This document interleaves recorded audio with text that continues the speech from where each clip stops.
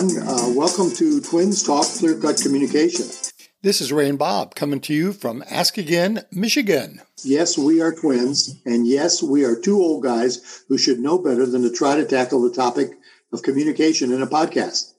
But we're going to do it anyway, and hopefully you'll find it informative and maybe even enjoyable. I'm Bob, and communication has been a curiosity of mine for over 45 years. First as a college administrator, then as a university professor, and finally as a consultant to some major and minor corporations. Big and small, they all had communication issues. And I'm Ray, a former vice president of human resources, a retired psychologist and teacher who clearly understands that weak communication makes maintaining quality relationships tricky. Being in coaching contact with physicians and business executives over the last 4 decades makes me both old and full of some great stories. Hey, Bob, good being with you again. We've published our first session, and already we've gotten some feedback, and one of the pieces of feedback was in the form of a question. A Michigander wrote in and said, I think it was Ray who spoke about repetition and how that is not a successful mode of communication, yet politicians, I bet, would say otherwise. A perfect example is Trump's communication style in The Big Lie. Can you expand on the difference in, say, a child's constant nagging over and over again to succeed in getting what he or she wants and the Trumpian method? I guess I'd respond initially to saying when we introduce politicians and introduce Trump in particular, we're really talking about a form of communication that I would call mass communication. And that's when people are speaking from platforms to large audiences. What you and I will be focused on for the most part in our conversations is interpersonal communication. My first reaction is to say what works in interpersonal communication is not what works in mass communication. That yes, people can be extremely repetitive at a mass level, repeating the message time and time again, and people will begin to buy into it just because of the repetition. But if you reflect on interpersonal communication and how that affects the dynamic within a conversation or within a small group conversation, you see that the repetition versus redundancy actually causes people to react more negatively than positively. And as far as kids crying, I mean, that's just back to our second episode, which that listener didn't get a chance to hear yet, about expressive behavior. They're just doing what works for them, gets them what they want. And for most of us, that is what communication is about. From what I think we're arguing, we're saying in interpersonal small group encounters, movement towards being more strategic in the way you communicate is going to make you more effective than repetition. So do you think I missed it? No, I think that hits it exactly. I would say that repetition never aids communication in relationships. Right. Repetition may bury a point. It may get it set inside someone so that they can't forget it, but it doesn't improve relationships, doesn't create a dynamic exchange that promotes healthy contact. I think that's a great observation. I think relationship, that word is a key, because most often, at least my experience has been, when people become highly repetitive, it's a downer. It's a bummer for me in terms of communicating. It just puts a strain and a stress on the relationship if we're going to constantly keep being repetitive in the way we talk to one another. So hopefully, if that listener is listening in, that they'll feel like they've gotten some response, feel free to write back and say, you guys don't have a clue of what you're talking about, and we'll be glad to give it another shot. We'll probably ask you to unsubscribe. That's an interesting choice on our part. Okay. That's right. I want to start by pulling out from the last session kind of where we stopped. We ended on what's called the 4-stage model of skill acquisition. And I want to create a thread to get all the way back there. Message design logic, 3 beliefs, if you will, the expressive style, the conventional style, and the strategic style. And that our goal is to encourage people to move toward the strategic style. Yes. That in this day and age, the strategic style is the most effective form of communicating. Now, in order to do that, one of the things that you and I know in this movement, getting people to move, is that they have to develop new skills. Mm-hmm. They're going to have to move their communication skills up to a new level if they want to make that transition into being more strategic. And with the 4-stage skill acquisition model, it allows you to understand how that's best done. Now, just for common understanding's sake, I want to define what we think a skill is. The simplest definition I've heard that I think is most accurate is that a skill is a set of behaviors that produce a desired outcome. Now, that's pretty plain, pretty vanilla, pedestrian, but that's pretty accurate. That skills are always behaviors. They're not attitudes.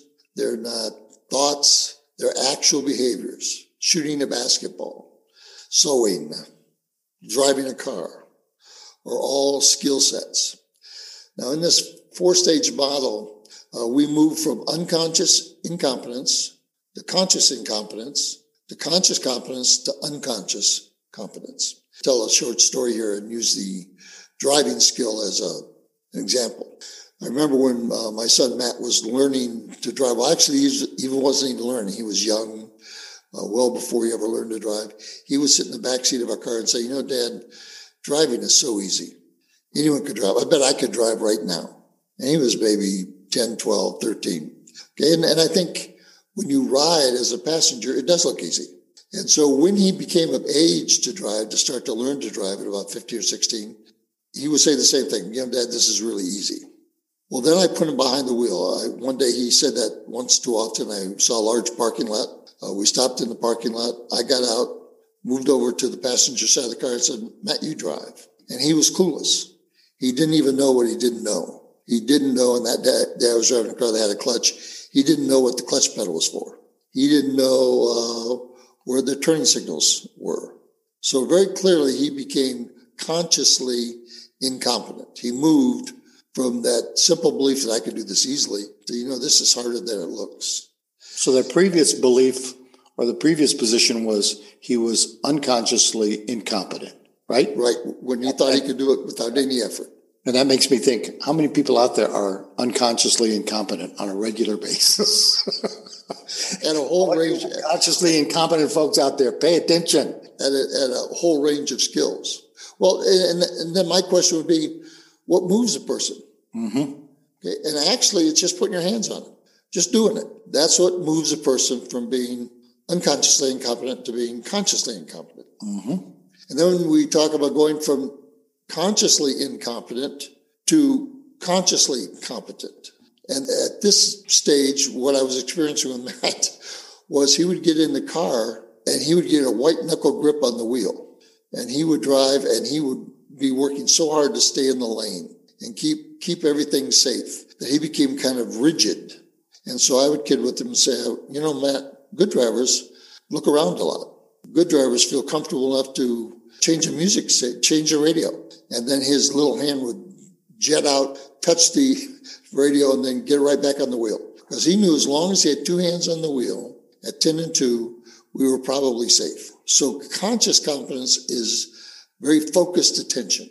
As long as I'm focused, I'll be able to do this skill, this behavior reasonably well. Now you referred to Matt's hand as little. Yeah. You think Matt will feel good about that right now? I don't think so. I think he'll realize that I had lost contact with his age. Now, his hands are normal adult size at about 15. Okay, 16. So he was probably 16 or 17. My memory of Matt is his hands were pretty big at that moment in time. Matt's got good sized hands. Yep. Okay. Sorry to disrupt. Getting from conscious incompetence to conscious competence is a matter of practice. Just getting the tools down, getting the rules down, kind of playing within the guideline, okay? And that you just focus. The final stage, moving from conscious competence to unconscious competence, takes thousands of hours of rehearsal until you feel like you could do it blindfolded. You know that you're unconsciously competent at something when you can do two things. You can do that and something else at the same time and neither suffer. So those are the four stages. Bob, you got any examples or thoughts on that? Well, my reaction is you're helping us set this up to now start talking about communication as a skill. That is that we need to be thinking about this model as a way that we can increase our skills of communicating and thereby increase our effectiveness. And so when we were talking about this at the last episode, we were saying, so what will be the skills that we want to address that will increase our effectiveness as a strategic communicator? And I think both you and I landed on at least an initial one worth considering seriously and strongly is the skill of listening. That listening as a communication skill may be one of the most important and underdeveloped skills we have. My first reaction is in the coaching that I've done is that a lot of people think they're great listeners. That's one of the things that works against them is they always believe that they are really good listeners. And in fact, most people are very bad listeners when you think of listening as a more active response, an increased engagement in communication, but from a listening model. In fact, I'm watching you shake your head and think, okay, a lot of folks think of listening as this extremely passive activity. As you gave the example in the last episode about the fellow in your workshop that said, listening is just really waiting for my turn to talk or preparing for my turn to talk. And a lot of people view that as listening, and it really reflects itself in a very passive form of activity. That'd be my reaction. Absolutely. Absolutely. Listening is right at the top of the list of things that you've got to get better at. And I agree with you. A lot of people think they are good listeners, effective listeners, skillful listeners. Mm-hmm. And in truth, they aren't. They aren't there yet. One of the most interesting things in my academic area of reading is a longitudinal study that's been going on for over 30 years that asked two questions among many others, but two questions that I find interesting. And that is, what's the one communication skill you would like your supervisor to have more of? And two, what's the one communication skill that you think your supervisor is the weakest in? Both answers come out the same every time for 30 years running, listening. I'd like my supervisor to be a better listener, and I think the worst skill my supervisor has in communicating is being effective at listening. So it gets itself borne out in organizational setting after organizational setting that listening is a tremendously important skill, but one that's often more underdeveloped than any of us would like to give credit for. Some other skills that we think will move people along that path to more effective communication, strategic style, is being able to provide feedback. Providing feedback is a necessary skill, particularly in a leadership role. You have to give people performance feedback. You have to give people a picture of how they're performing. Another one I think is managing conflict, being successful at the situations that are naturally going to occur that create a lot of tension. And too many people, quite frankly, are trying to avoid that rather than believe that there's ways that I can, through communication, mitigate, manage these situations. I would also say that facilitation, Bob, you use another word for the facilitation skill. What else? What other skill did you mention that? Were you thinking coaching? Yes, you were talking about coaching as a skill set for strategic communicators. So we'll get into a lot of those future episodes, but today I think we wanted to focus on listening. Well, in fact, before we move on to listening, one of the things that I think about as you've been kind of unpacking what are some of the skills related to being a more effective strategic communicator, that each one of these skill sets breaks down in even more specific behaviors. For example, the skill of listening breaks down into the ability to ask questions. The skill of facilitation breaks down in the ability of being able to read context, to be able to read group dynamics. So one of the things I think about is that given what we've tried to design as a podcast that runs for about 20 minutes, several of these skills we're going to have to take pieces at a time because the behaviors that are embedded in the skills are worth exploring and talking about individually. So I want us to go on to listening, but I thought I'd put that one out there because even as you were talking, I was thinking, wow, there's so many things we could talk about just as we talk about listening on this first pass. Mm-hmm. Well, that was a pretty good input on your part. I don't always expect that. Well, okay, listening. You think I'm just another pretty face? Well, no, I don't actually think that. I don't think I ever have spent much time on that, but it was solid input. Thanks. Oh, thanks. Listening.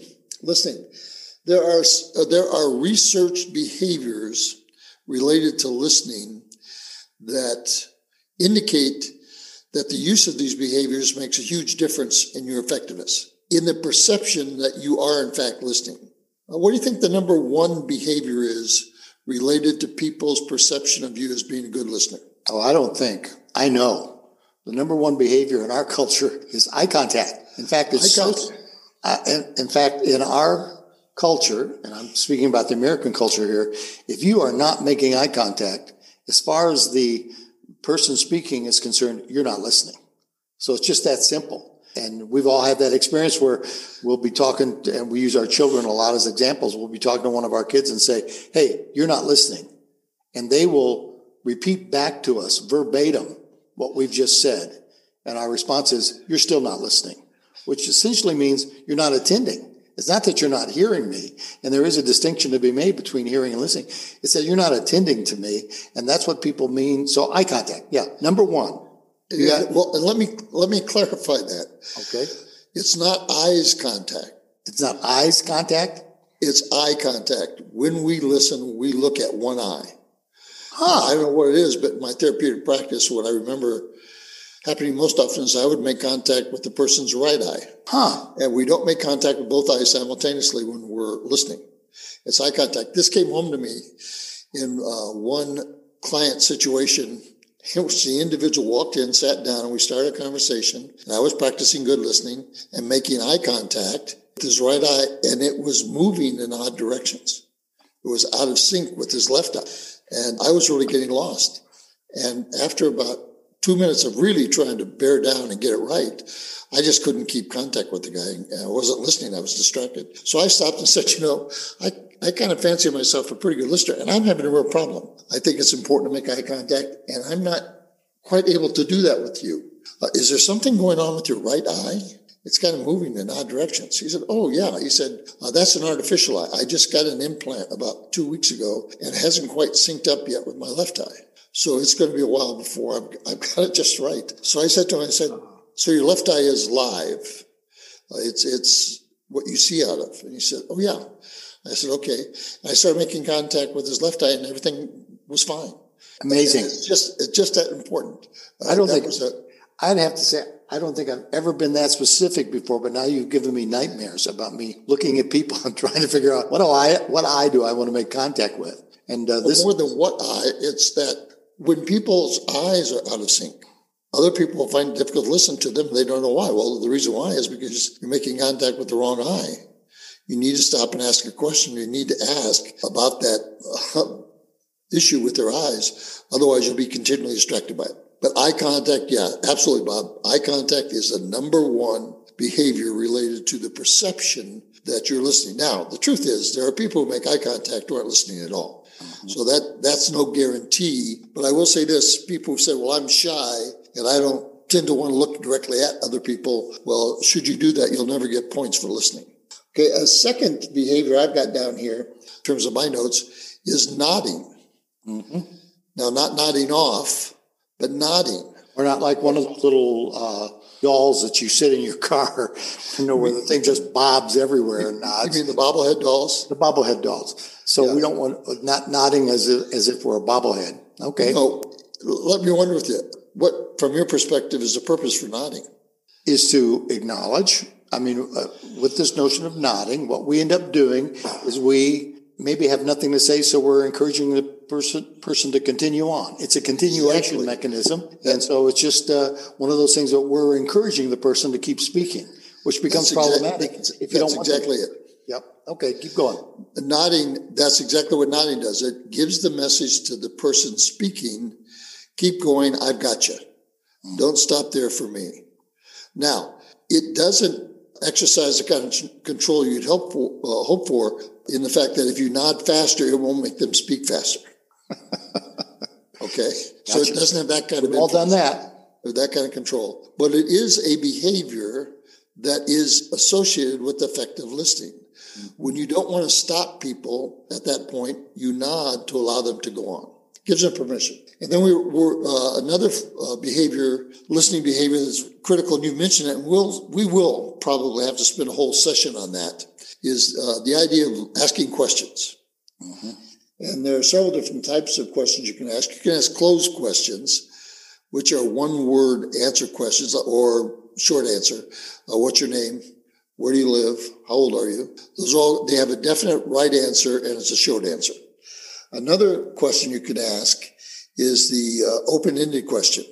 How do you feel about that? How has that been for you? Though that encourages people to answer in broader sweeps, broader ideas. And then there's also a kind of question called a clarifying question, where you're just asking people to be a little bit more defined, a little bit more descriptive in what they're saying. And like you mentioned earlier, the example of saying, okay, I get that you are saying this, but can you help me understand this part of that comment? That's a clarified question. You're narrowing it down. And quite frankly, from my perspective, the goal of asking questions in the course of a conversation, one of the critical goals is that it helps you shape the conversation to give it more meaning. You're actually helping the person who's speaking by drawing out of them those things they really wanted to say, but maybe haven't quite hit on the meaningful elements yet. Wow, Bob, just looked at the time. We're really pushing the 20-minute mark that we're trying to stay within. So let me kind of bring today's session to an abrupt close, even though it's not tidy, that we've been talking about listening. Next time, we'll go on to some additional listening behaviors, explore further how to use that skill, how to develop that skill. But for today, I kind of would like to end with an axiom that I use related to listening. And that is that I know listening is real work. And for a lot of people, they're not familiar with doing the real work of listening. But let me say this. If you're not working, you're not listening, because listening is work. Yep. And I'd add to that some research that I've always loved to cite in the field of communication is that in interpersonal conversations and even in small groups, there is such a thing called the 2-minute rule. And the 2-minute rule is if you've let someone talk, or if you talk 2 minutes uninterrupted, you've talked too long. That generally all of us have the capacity in an interpersonal conversation to be able to sustain an interest and attention for 2 minutes. Now, I want to flip that and talk about the idea that if as a listener, you're letting someone talk more than 2 minutes without interrupting them. And the question will be, how do I interrupt them? Because we all have people that we feel need to be interrupted, but we're reluctant to do that for a variety of reasons we can get into next time. If you're letting people talk more than 2 minutes, you're letting them talk too long and you're not doing your job as a listener. You're not working at it. So it kind of reinforces what you're saying. Listening does require work. The twins are done talking for today. Now it's your turn. We'd love to hear from you with feedback regarding today's theme or a situation you'd like us to step into during a future session. Remember, no communication problem is too big, too complicated, or too intense that we can't make it larger, more complex, or more dangerous than it already is, almost effortlessly. And we'd like to thank Kevin MacLeod for the musical score that began and ended this podcast.